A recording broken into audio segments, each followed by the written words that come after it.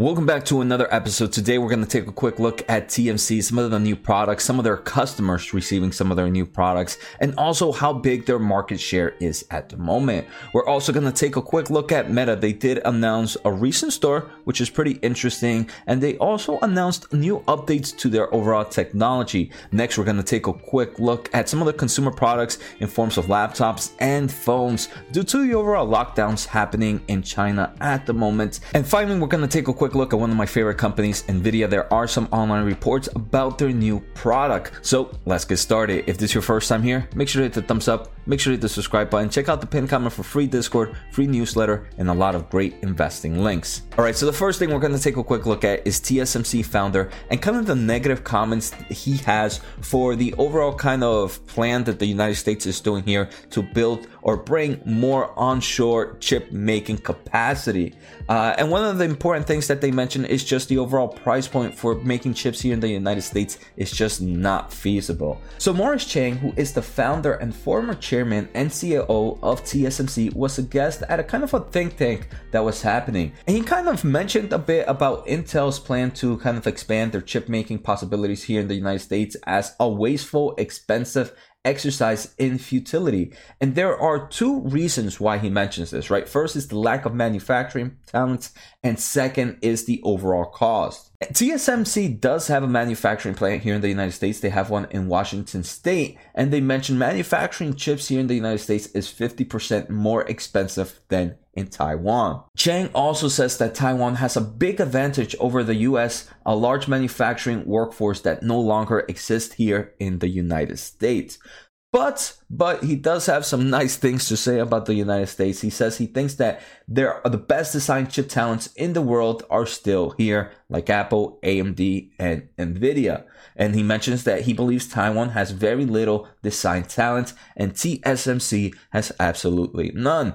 Next, I wanted to take a quick look at this pie chart from TrendForce, and I know how many of you guys love pie charts, but we can see for 2021 foundry revenue, TSMC made up 53% of total revenue. 64% of total revenue came from Taiwan. No other players is anywhere near TSMC's level. If we take a quick look at 2022 forecast, Taiwan is expected to be 66% of total revenue, and TSMC is expected to grow to 56% of total market share for foundry revenue. So this is a huge monster.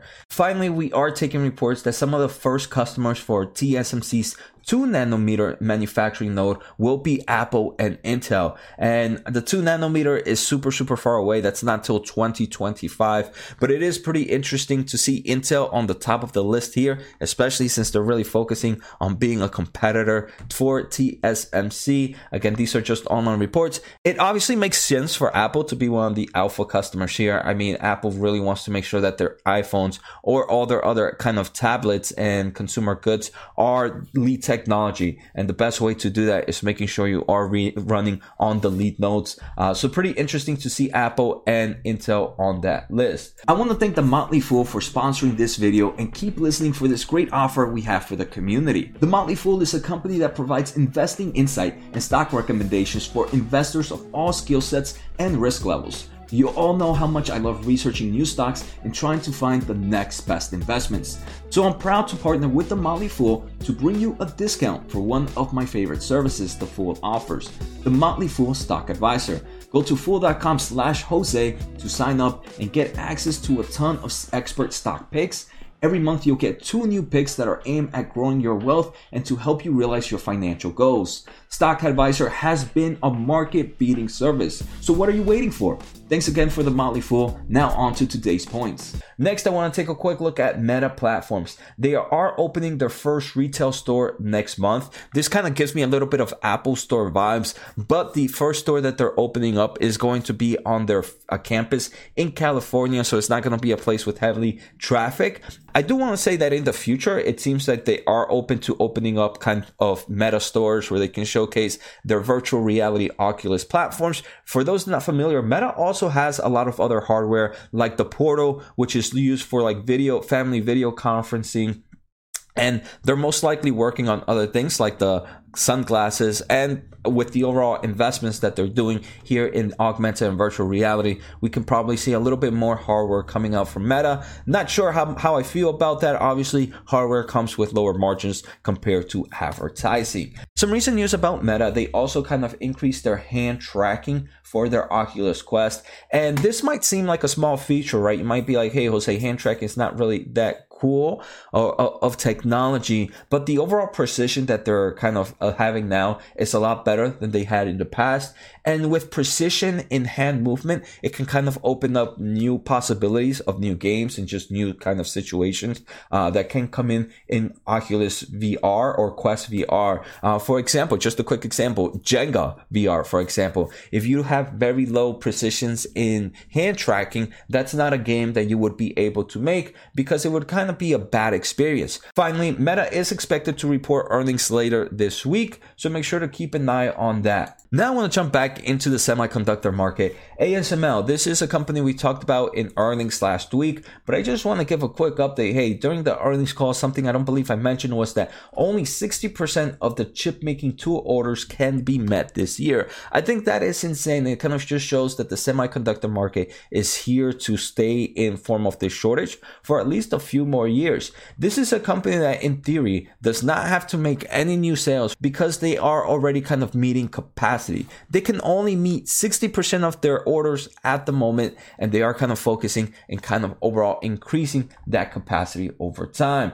Kind of moving more into the consumer market, there has been a nice amount of shutdowns happening in China due to new COVID fears happening in the area, and this is kind of affecting laptop components and intensifies the shortage. I do want to say, even though this seems like negative news, there is, I want to say, some positive behind it. In the past quarter, we've seen kind of a slowdown in consumer spending in the laptop market, as we saw from Micron Technologies.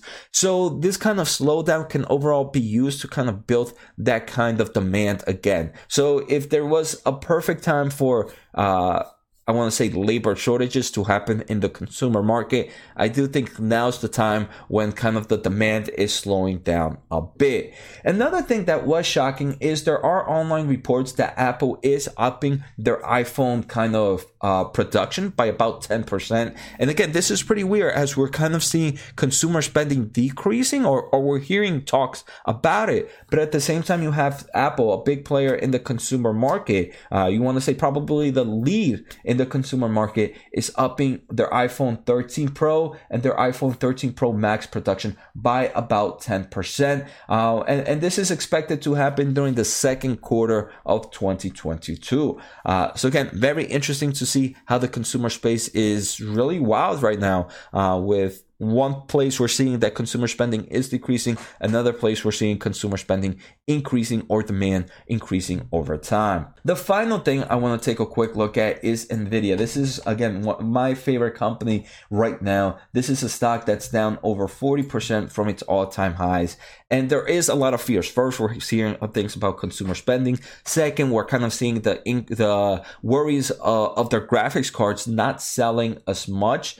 And just third, just the overall macroeconomics and kind of shortage happening. And I do want to say probably the overall competition from AMD and kind of Intel, sort of maybe a little bit here and there with their Arc GPUs, which haven't really come out, but kind of came out. Very tricky there. And first, we can see that some of their graphics cards are kind of falling back to MSRP prices. For example, the GeForce RTX 3090 Ti, which MSRP is at $2,000, has pretty much zero inflation. It is sitting at around $2,000. You also have, for example, the 3080 Ti, which is $1,200, and the lowest price in April was kind of $1,210, kind of by a report made by TechSpot, and that's only a 1% inflation. I do want to say the ones that are closer to their MSRP prices are the cards that are super expensive. And again, like, I guess this bodes with the overall consumer spending decreasing. Consumers are not going to spend a lot of money on high expensive items at the moment. And we're seeing it here with the graphics card. But we are seeing that the lower price cards are still super expensive. Most of them are over 20% their MSRP prices. And there's numerous things to kind of think in here. First, the GeForce 3000 has been out for numerous months already, right? And you would expect prices to actually decrease over MSRP prices. So them even kind of being next to MSRP prices at the moment, I think is still pretty impressive, still positive for the overall kind of GPU market. The second thing I do want to say is AMD and all these big players, NVIDIA, are expected to release their new graphics cards or announce new announcement later this year about the next generation of cards. So it could also mean that some of these big players are also just overloading all the inventory that they have, which is kind of decreasing the peak prices. But as we're seeing, peak prices are still above MSRP. Finally, there are reports that NVIDIA's next generation of GPUs will have a node advantage over AMD's next generation GPU. So where AMD is expected to use TSMC's 5 nanometer and 6 nanometer processor node, NVIDIA is expected to use kind of their 4N. This is not their 4 nanometer. This is just an improved version of the 5 nanometer node. And the main reason is NVIDIA really wants to do something with power efficiency. There have been online reports that their new GPUs are going to be a little bit power hungry. So I'm guessing they want to make sure that they're kind of utilizing that power and being as efficient as possible. So again, all these are reports at the moment. It's still very early. We still haven't heard any concrete information from AMD or NVIDIA about their next generations and when they are going to be released. But I do believe the semiconductor market is still in a very healthy space, and one that I do enjoy buying at these price points when stock prices have dropped down where price points have dropped down considerably. So I hope you guys enjoyed today's episode. Take care, have a good day, and see you next time.